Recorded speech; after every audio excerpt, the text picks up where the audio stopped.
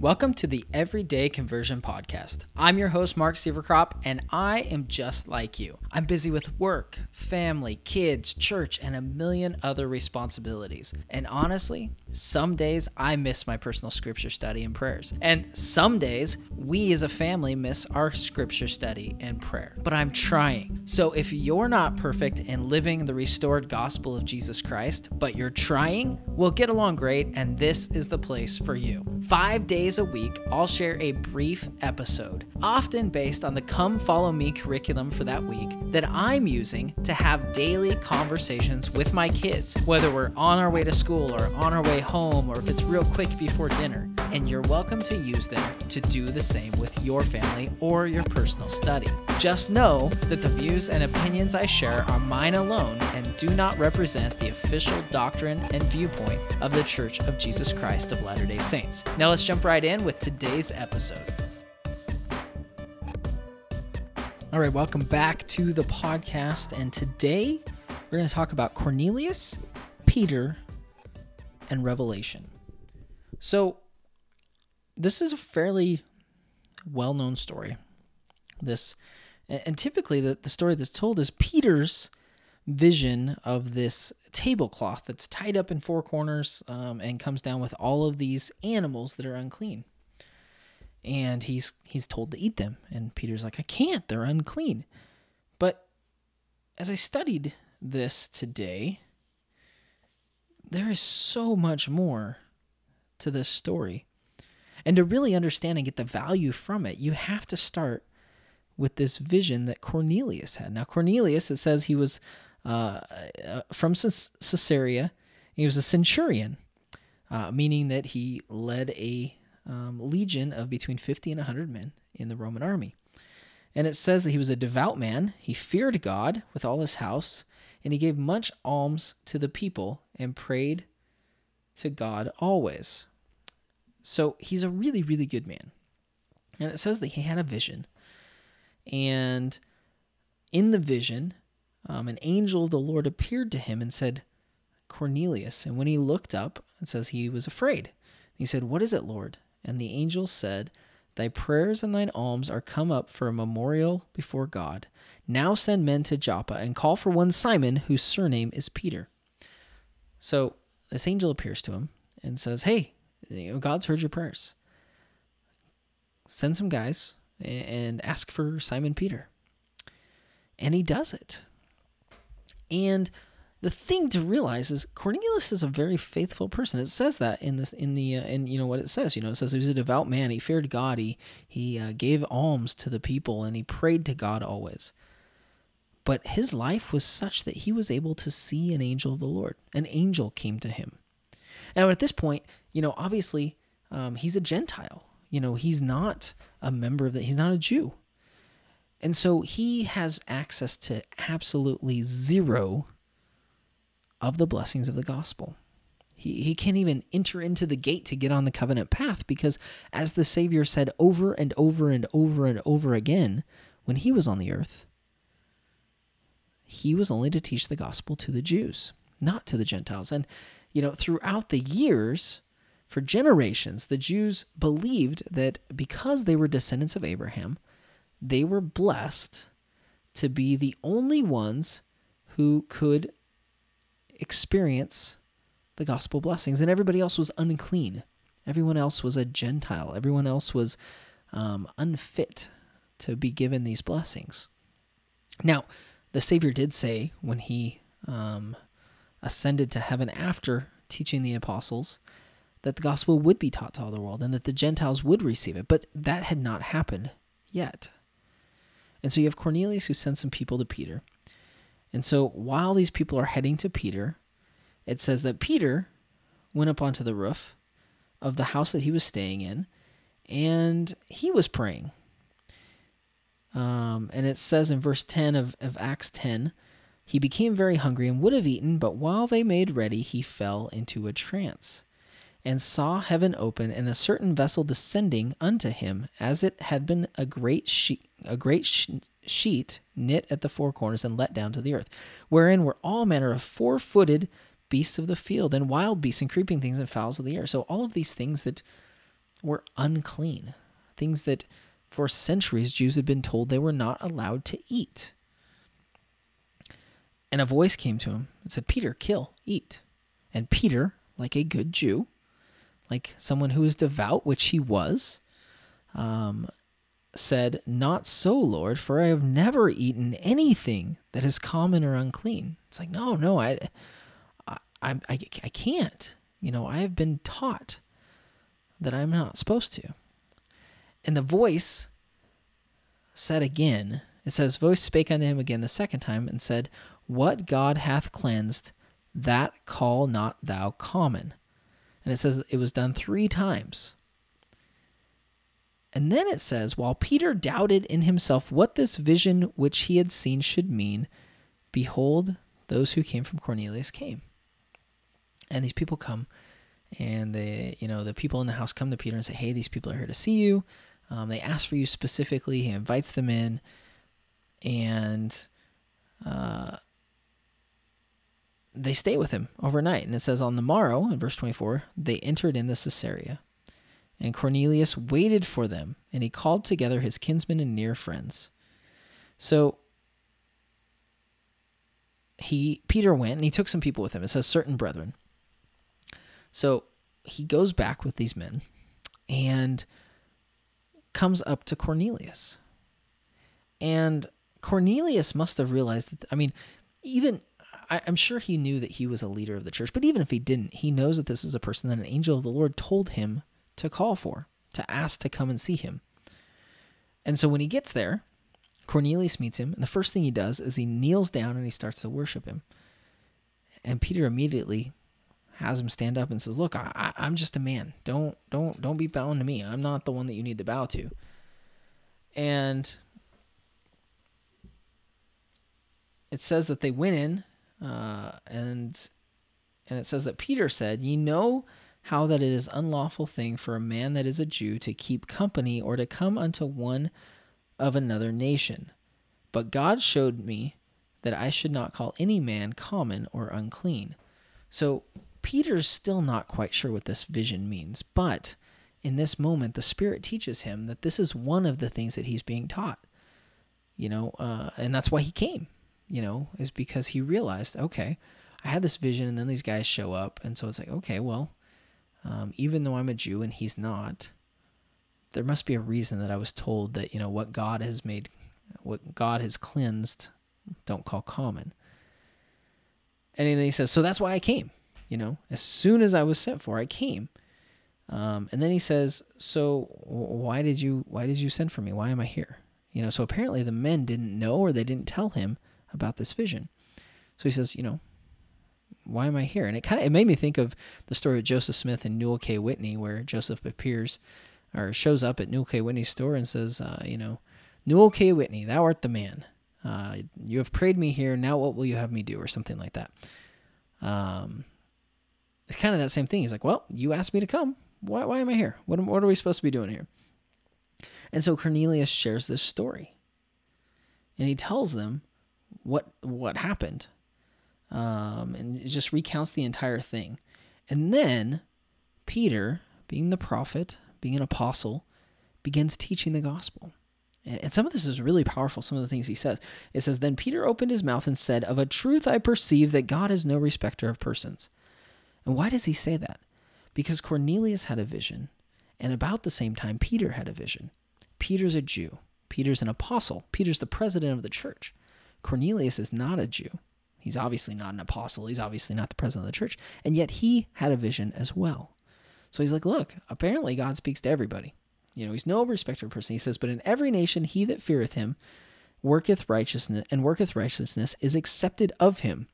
When he talks about Jesus Christ, he says, the word which God sent unto the children of Israel, preaching peace by Jesus Christ, he is Lord of all. And then he goes through and he talks about how God appointed Jesus of Nazareth with the Holy Ghost with power. He went about doing good, healing all that were oppressed of the devil, for God was with him. And we are witnesses of all things which he did, both in the land of the Jews and in Jerusalem, whom they slew and hanged on a tree. Him God raised up on the third day and showed him openly, not to all people, but unto witnesses chosen before of God, even to us who did eat and drink with him after he rose from the dead. So he's fulfilling his requirement, his responsibility as an apostle of the Lord Jesus Christ to bear testimony of the divinity of Christ and of his resurrection, of the fact that he lives. He goes on. He says, he commanded us to preach unto the people and to testify that it is he which was ordained of God to be the judge of the quick and the dead. To him give all the prophets witness, that through his name whosoever believeth in him shall receive remission of sins. So Peter's saying this, and he's teaching these things, but up to this point, Cornelius still cannot receive a remission of his sin. He still cannot receive the gospel blessings. He's not a Jew. But then it says, and this is really, really cool, it says, while Peter yet spake these words, the Holy Ghost fell on all them which heard the word, and they of the circumcision which believed were astonished, as many as came with Peter, because that on the Gentiles also was poured out the gift of the Holy Ghost. For they heard them speak with tongues and magnify God. Then answered Peter, can any man forbid water that these should not be baptized, which have received the Holy Ghost as well as we? And he commanded them to be baptized in the name of the Lord. Then prayed they him to tarry certain days. So,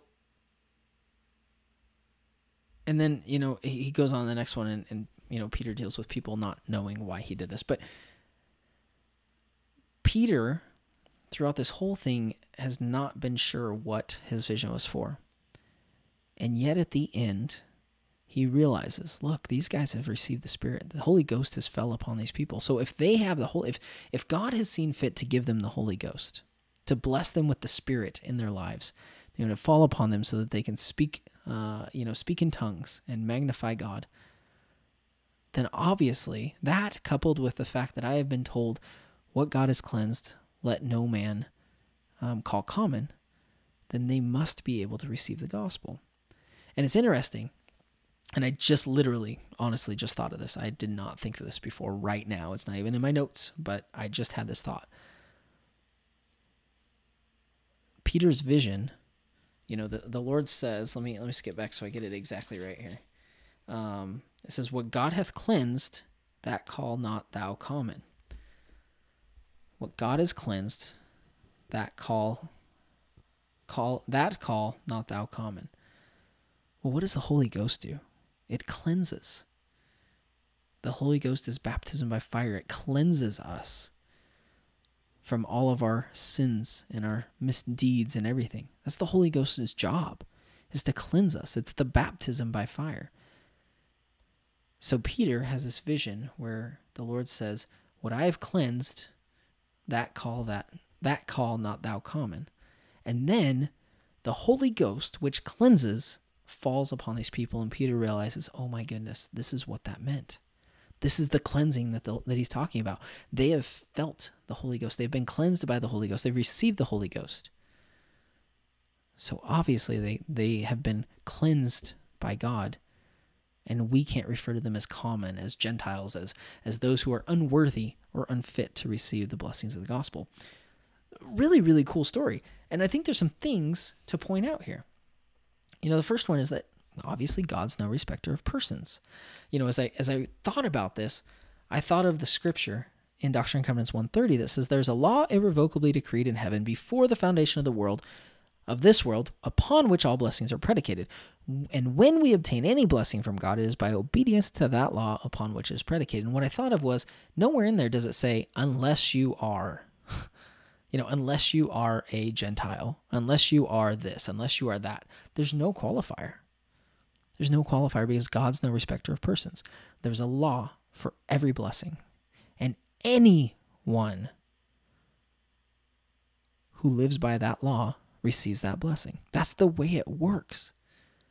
Anyone, whether they're a member of the church or not a member of the church, whether they're a Jew or a Gentile, whether they are a mostly good person or a mostly bad person, if they live the law, they will receive the blessing. God is no respecter of persons. And along those same lines, God hears all people's prayers. God doesn't just hear your prayer if you're a member of the church. He hears all people's prayers because all of them are children of God. All of them are his sons and daughters. regardless of whether they're a member of the Church of Jesus Christ of Latter-day Saints or a member of the Catholic Church, Methodist Church, they're Buddhist, they're Hindu. It doesn't matter. Whether they don't ever set foot inside a church, he hears their prayers. Now, certainly there are blessings that are, require certain, laws to be lived. To have an eternal family, you must be married in the temple.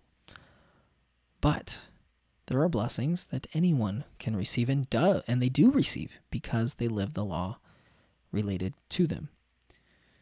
The other thing I thought was interesting is we learn line upon line. Cornelius, when he received this vision, didn't know what the outcome would be. It's not like this angel, as far as we can tell, it's not like this angel said, hey, we've heard your prayers and send for Peter and he's going to announce this new doctrine where all the Gentiles and everybody in the world can receive the gospel and be baptized. That didn't happen. Cornelius was just told to send for Peter. That's it.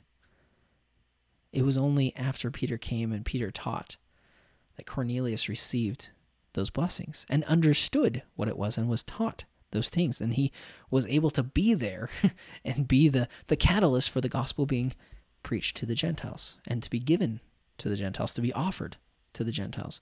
Same with Peter. Peter was taught line upon line. It says that he was praying. He was seeking revelation, as the president of the church. I'm sure he was praying about certain things. Maybe he was praying about that. Maybe he was praying about something else. I don't know. But he was seeking to be taught. And he was given a vision. And it says specifically that Peter didn't know what it was about. He didn't know. It says, Peter doubted in himself what this vision which he had seen should mean. He had no idea. He's like, what in the heck does this mean? Why was I told this? And so he started considering it and thinking about it. And then Cornelius' people show up, the men that he sends. And then when he gets back to Cornelius, he basically says, why am I here? What did you send for me for? So he's still trying to figure it out, but he followed, and we'll talk about this more in a second, but he followed the promptings anyways. And then he started bearing testimony, started teaching the things that he was ordained of God to teach, that he was called to do by his calling. He did those things that he was called to do. And in the act of doing it, in the act of being faithful to his calling, being faithful to the things that he had been asked to do, he received the revelation. And it was then, in the moment, that he said, now is the time that the gospel is to be given to the Gentiles. The Gentiles can be baptized. This is a major doctrinal change in the church. And it was taught line upon line. He didn't just one day have a vision and it was all unfolded to him and he knew it all at once. And I don't think any prophet gets that. Joseph Smith was taught for years and years and years and got a little bit here and a little bit there.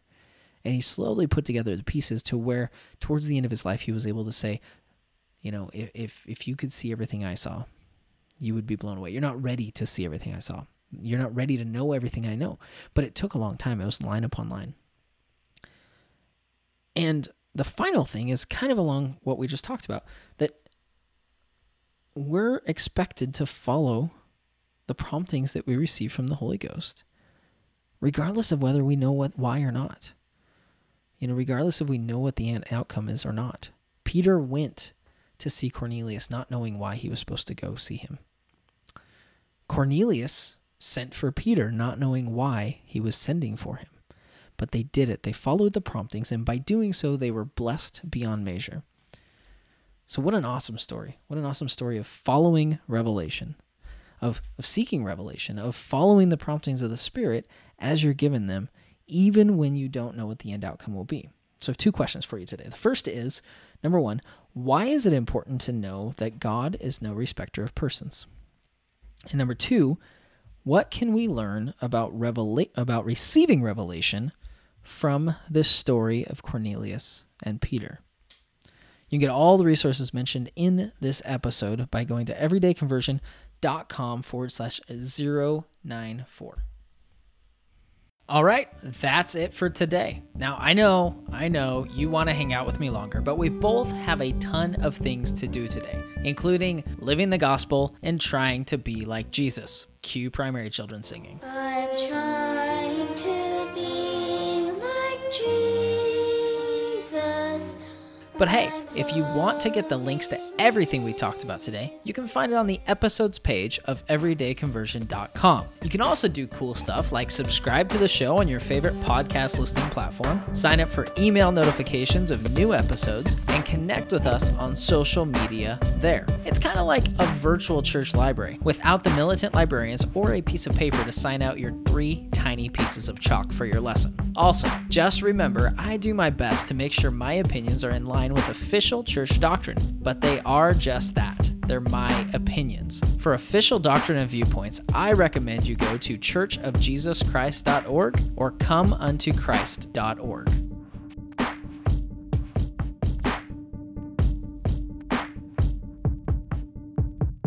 Hey, it's Mark here, and I wanted to share a new tool with you that I'm super excited about. Last year, my wife and I went through the new self-reliance classes that the church offers, and we did the personal finance one. And one of the things that really stuck out to me was the importance of saving money, of creating a rainy day fund, an emergency fund, of being able to save up so that if something happens, you're prepared for it. And that's why I'm so excited about this tool. It's called Digit. It's a mobile app. There's also an online or a digital app as well on the computer, and it allows you to effortlessly save money. So here's the way it works. You connect your account, your checking account, and it's backed by the FDIC and all that stuff. And Digit analyzes automatically your income and your expenses, and then it determines how much you can afford to save. And it does all this without you having to do anything. It just automatically does it. And the best part is, I know what you're thinking because I was thinking the same thing. The best part is you can set a minimum amount in your account where it will stop saving. So you can say, if I have under $500 in my account, don't save anymore. Or you can set a max amount and say, I don't want to save any more than this per transaction. And it analyzes, and it says that average is 2 to 3 times a week. It'll make a transfer into a savings account for you. And it'll even move money back into your account to keep from your balance getting too low. So you could say, if my account gets under $500, move money back in to get it back to $500. That's pretty cool. They call it with overdraft protection, which I think is really cool. And the cool thing is there's no fee for transfers. You can move your money anytime you want. You can move it as much as you want, and there's no fees whatsoever. You can withdraw your money 24/7 and put it back into your checking account to use however you want. There's a 30-day free trial available, and then there's a $2.99 monthly fee. But here's the cool thing. If you sign up using everydayconversion.com/digit, DIGIT, you'll get $5 just to get started. So that essentially gives you that $30-day free trial, plus almost 2 more months free to give it a shot. That's almost 90 days free to give it a shot and see how it works. Oh, and by the way, they give you 1% back on your savings annually. So at the end of those 3 months, you'll be about ready to get your first 1/4%, because it's 1% annually. So every 3 months, it's quarterly, a 1/4% that you get back on the average balance on your account. I'm super excited about this because I am terrible at saving money. And to be able to set it and forget it, and to just have that money saved automatically for me, is super exciting. I can't wait to build up an emergency fund, to save, to pay off debt, and to do all those things that church has taught us to do in that self-reliance class. So again, if you're interested in this, like I said, you get $5 just to get started if you use this link, everydayconversion.com/digit, DIGIT.